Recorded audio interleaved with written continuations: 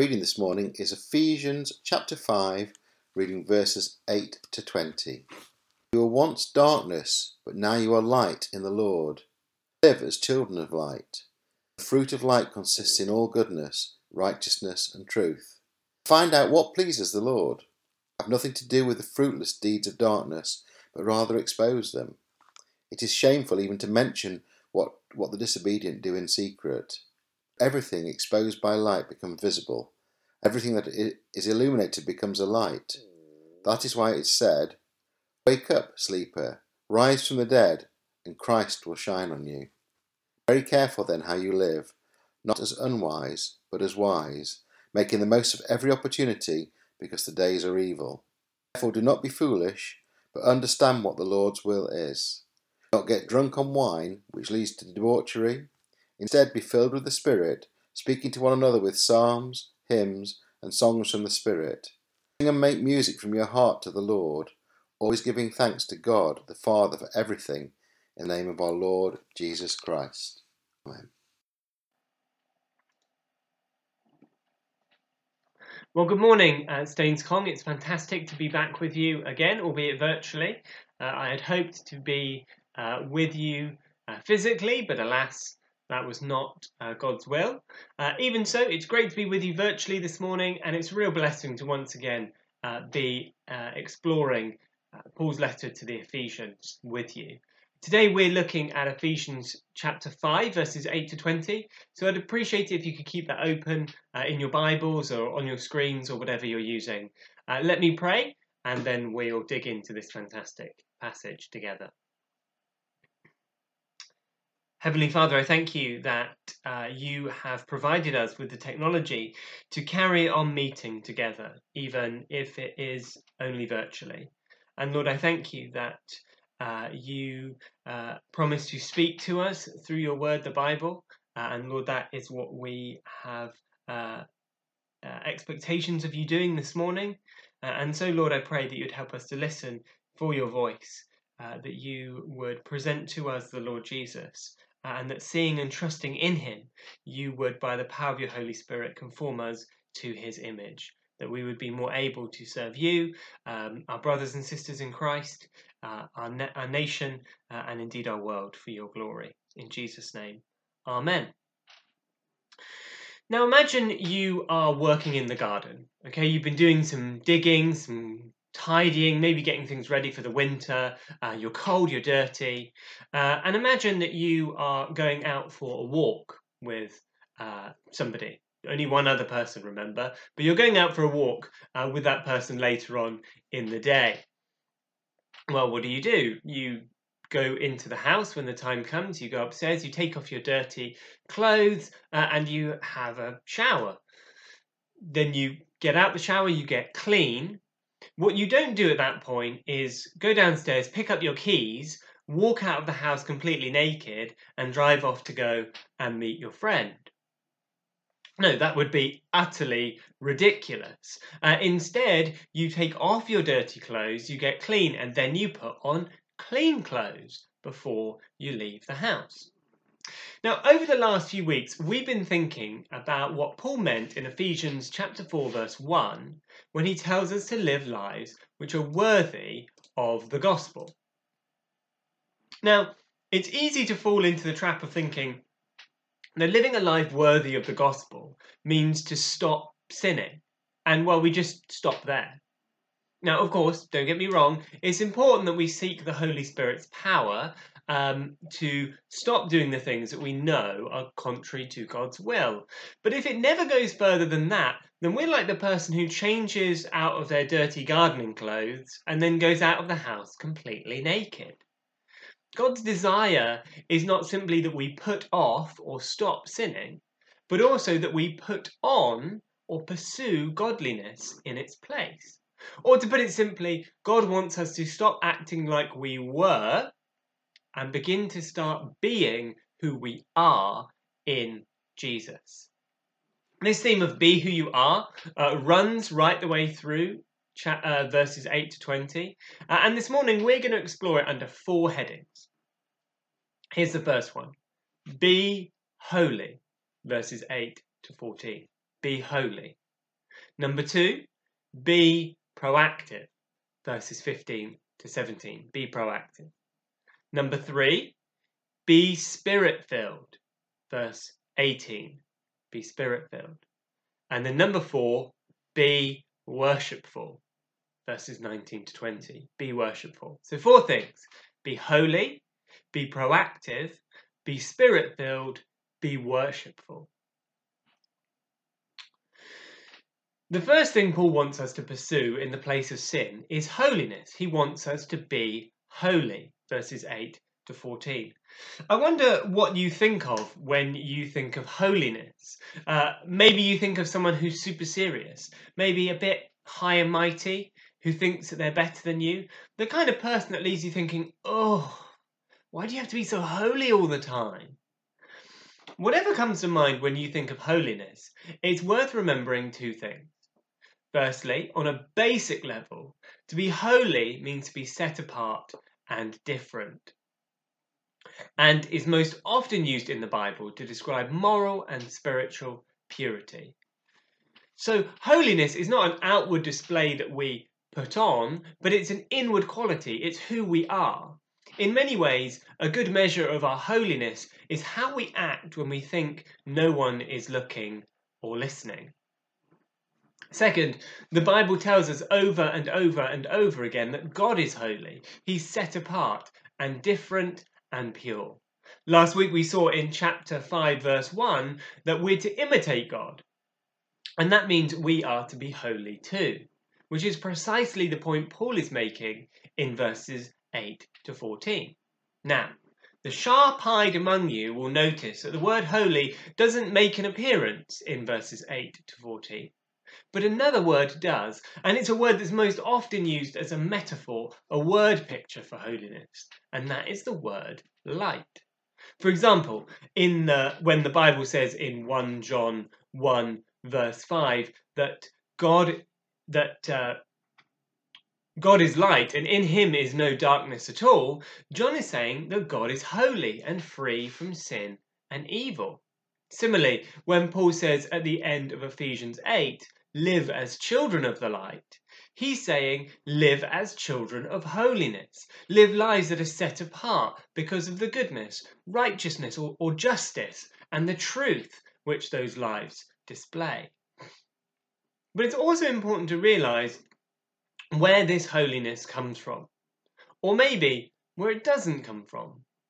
Paul wants us to understand that we are not naturally given to holiness. In fact, we were naturally given to the opposite of holiness. You can see that at the start of verse 8. What we were naturally given to is darkness or sin, but now we are light or holy in the Lord Jesus. Personally, I find this verse really helpful. First, it helps me to understand that I work to live a holy life by the Holy Spirit's power, because the Father already sees me as holy through my faith in Jesus. So being holy is simply being who God has saved me and you to be. But also, it's a helpful reminder that we don't become holy by trying to be super serious or trying really hard. Holy does not equal boring, and it doesn't equal busy either. No, holiness means pursuing Jesus, imitating Jesus, becoming like Jesus. We are holy through our unity with him, and we live holy lives by living like him. Lives which, verses 13 and 14 remind us, will shine out into the darkness of the world around us, revealing sin in our society, and in turn attracting people to Jesus like moths to a light bulb. Second, be proactive, verses 15 to 17.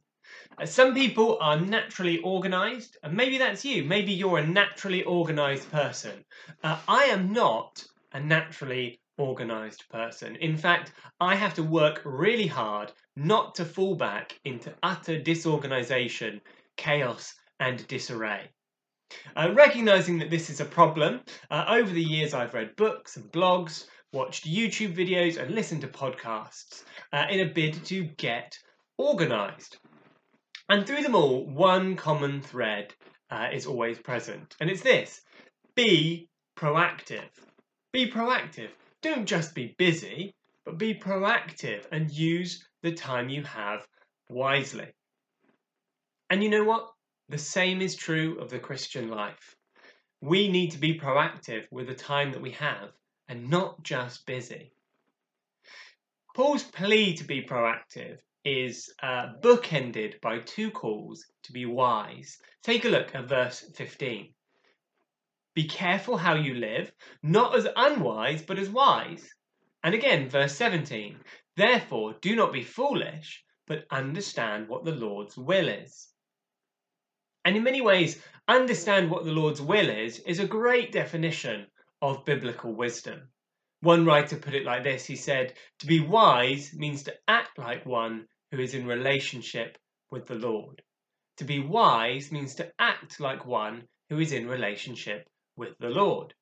And living like we're in relationship with the Lord requires us to be proactive, to make the most of the time that is given to us. But Paul gives us another reason to be proactive in verse 16, namely because the days are evil. Plagues of locusts, racism, human trafficking, a global pandemic. I don't think any of us need much convincing this year to be reminded that we live in evil times. That part is relatively straightforward and should remind us that we're living in the last days. We are awaiting Jesus' glorious return. So how do we live in the meantime? You've guessed it, proactively. It's precisely because these days are evil that Paul reminds us that we are in these end times and that we're to make the most of every opportunity. Now, there's a bit of a difference among commentators as to what every opportunity means. Some think every opportunity is a call to evangelism, like in Colossians 4, verses 5 to 6. Others think that Paul is giving a general principle to use our time wisely, whatever we're doing, be it evangelism or anything else. It's hard to say for certain, but I think that this is a general rather than a specific command in verse 16. I think Paul is saying that the wise Christian pursues a proactive lifestyle, and that means they're ready to grab any opportunity the Lord sends their way, whatever it might be.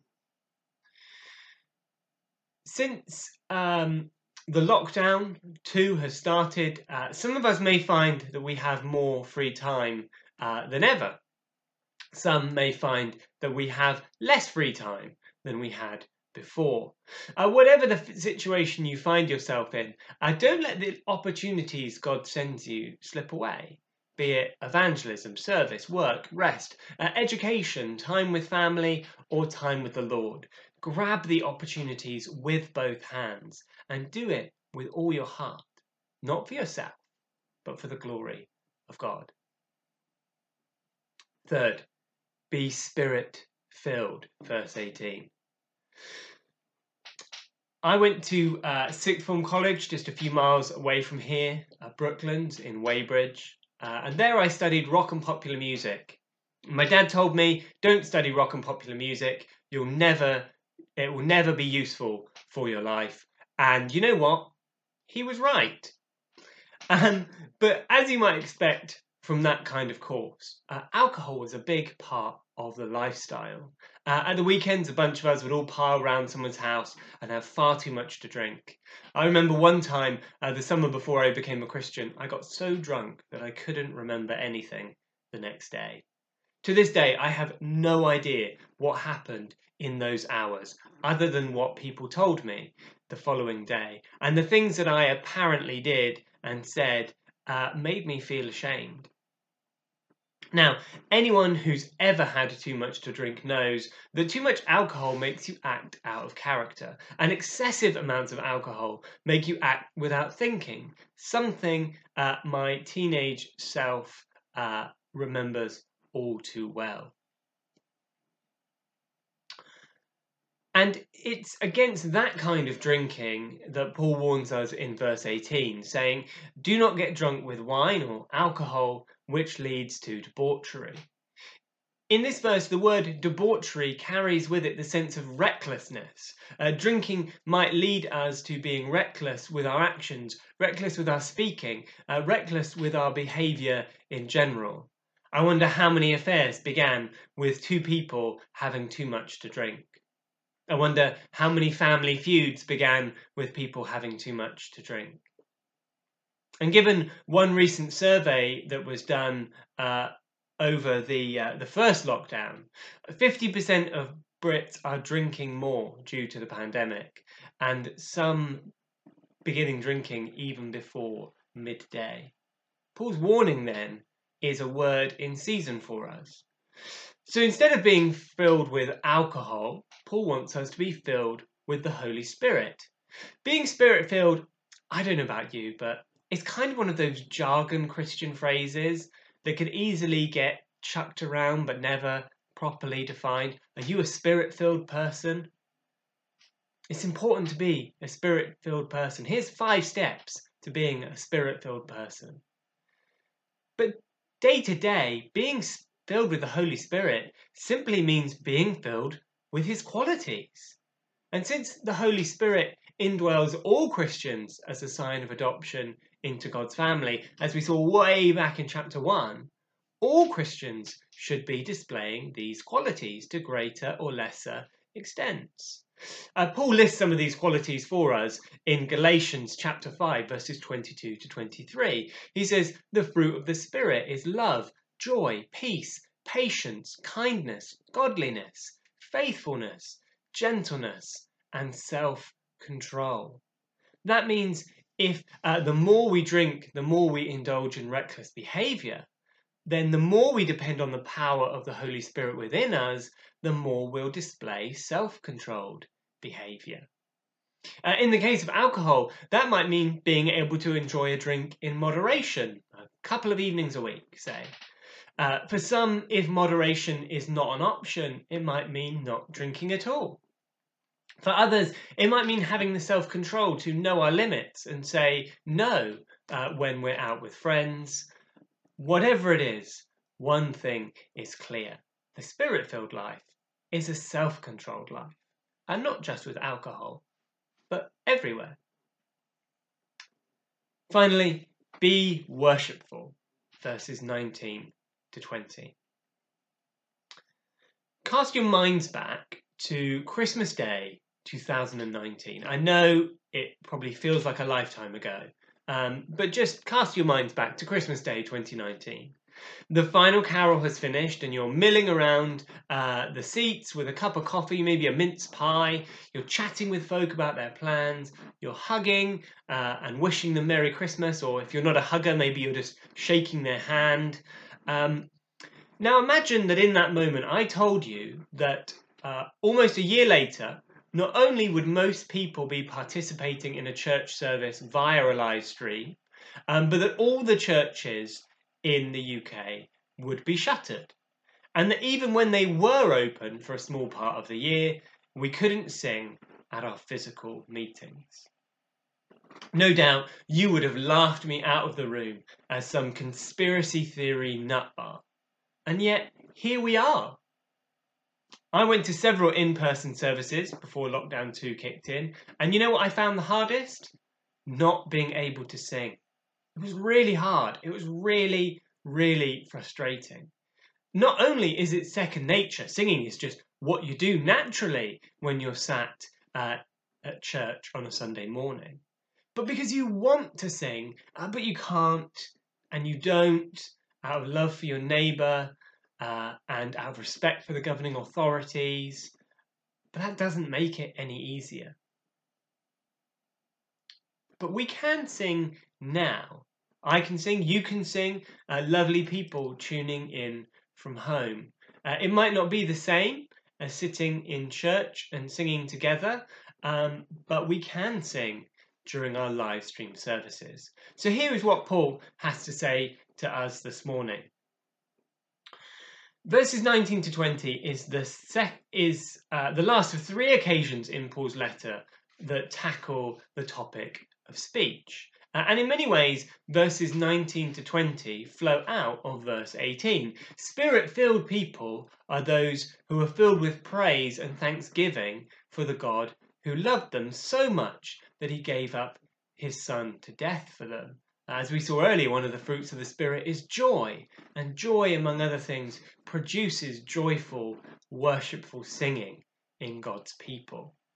Spirit-filled people are those who are filled with praise and thanksgiving for God. After all, Ephesians 1 verse 6 reminds us that one of the reasons we were chosen, adopted, predestined and redeemed through Jesus' death on the cross was so that we might praise God's glorious grace, which he's freely given us in the Lord Jesus.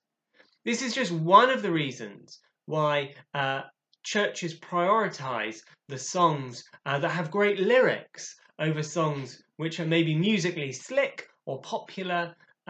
It's not because they're stuck in their ways. It's because as a church we want to spend our time singing songs that are dripping with biblical truth so that we can praise God with biblical truth, so that we can fill our hearts with it until they overflow with thanks to God the Father for everything in the name of our Lord Jesus Christ, verse 20. But notice, when we sing together, we're not just singing to the Lord, we're singing to each other. Paul says in verse 19, speak to God.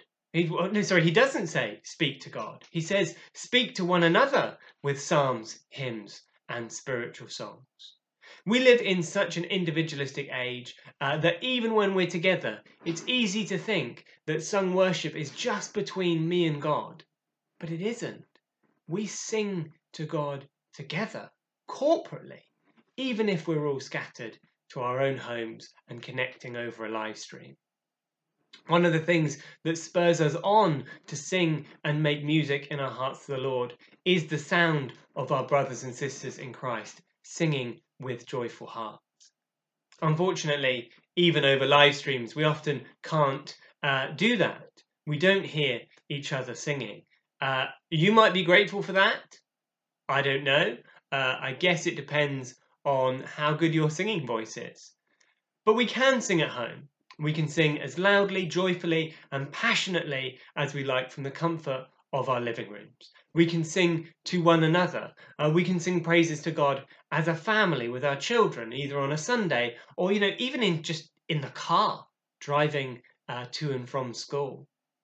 And if you enable your video, but not necessarily your audio, then we can all be encouraged as we see everyone singing to one another. Over the last few weeks, we've been thinking about this idea of putting off and putting on. And in this week's passage especially, seen that it's not enough to simply stop singing. We also need to pursue godliness. Or to put it simply, it's not just about not living like we were, sinners. We also need to carry on being who God has made us to be. His people, his children, his friends, his family. Let's pray. Heavenly Father, I thank you and praise you that you have redeemed us from the futile ways we inherited from our ancestors, not with perishable things like silver and gold, but with the imperishable blood of your Son, Jesus Christ. We thank you that our old selves were crucified on the cross with Christ, that they are dead, that they died with Christ, and our old self was buried with him, and that when Jesus rose to new life, we rose to new life too. We are now new creations. The old is gone and the new has come.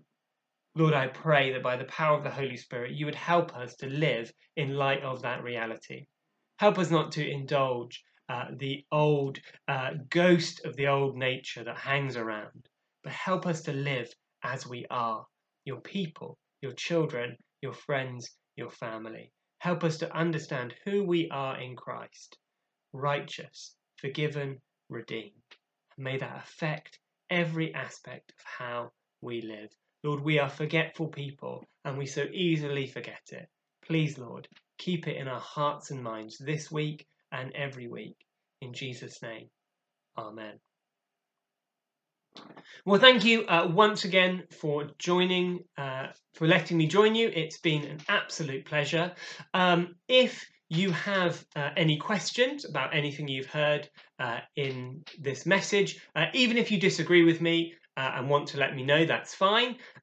Do drop me an email. My email address is liam@aboutacc.com, liam@aboutacc.com. And I will see you all again in a few weeks' time. Thank you.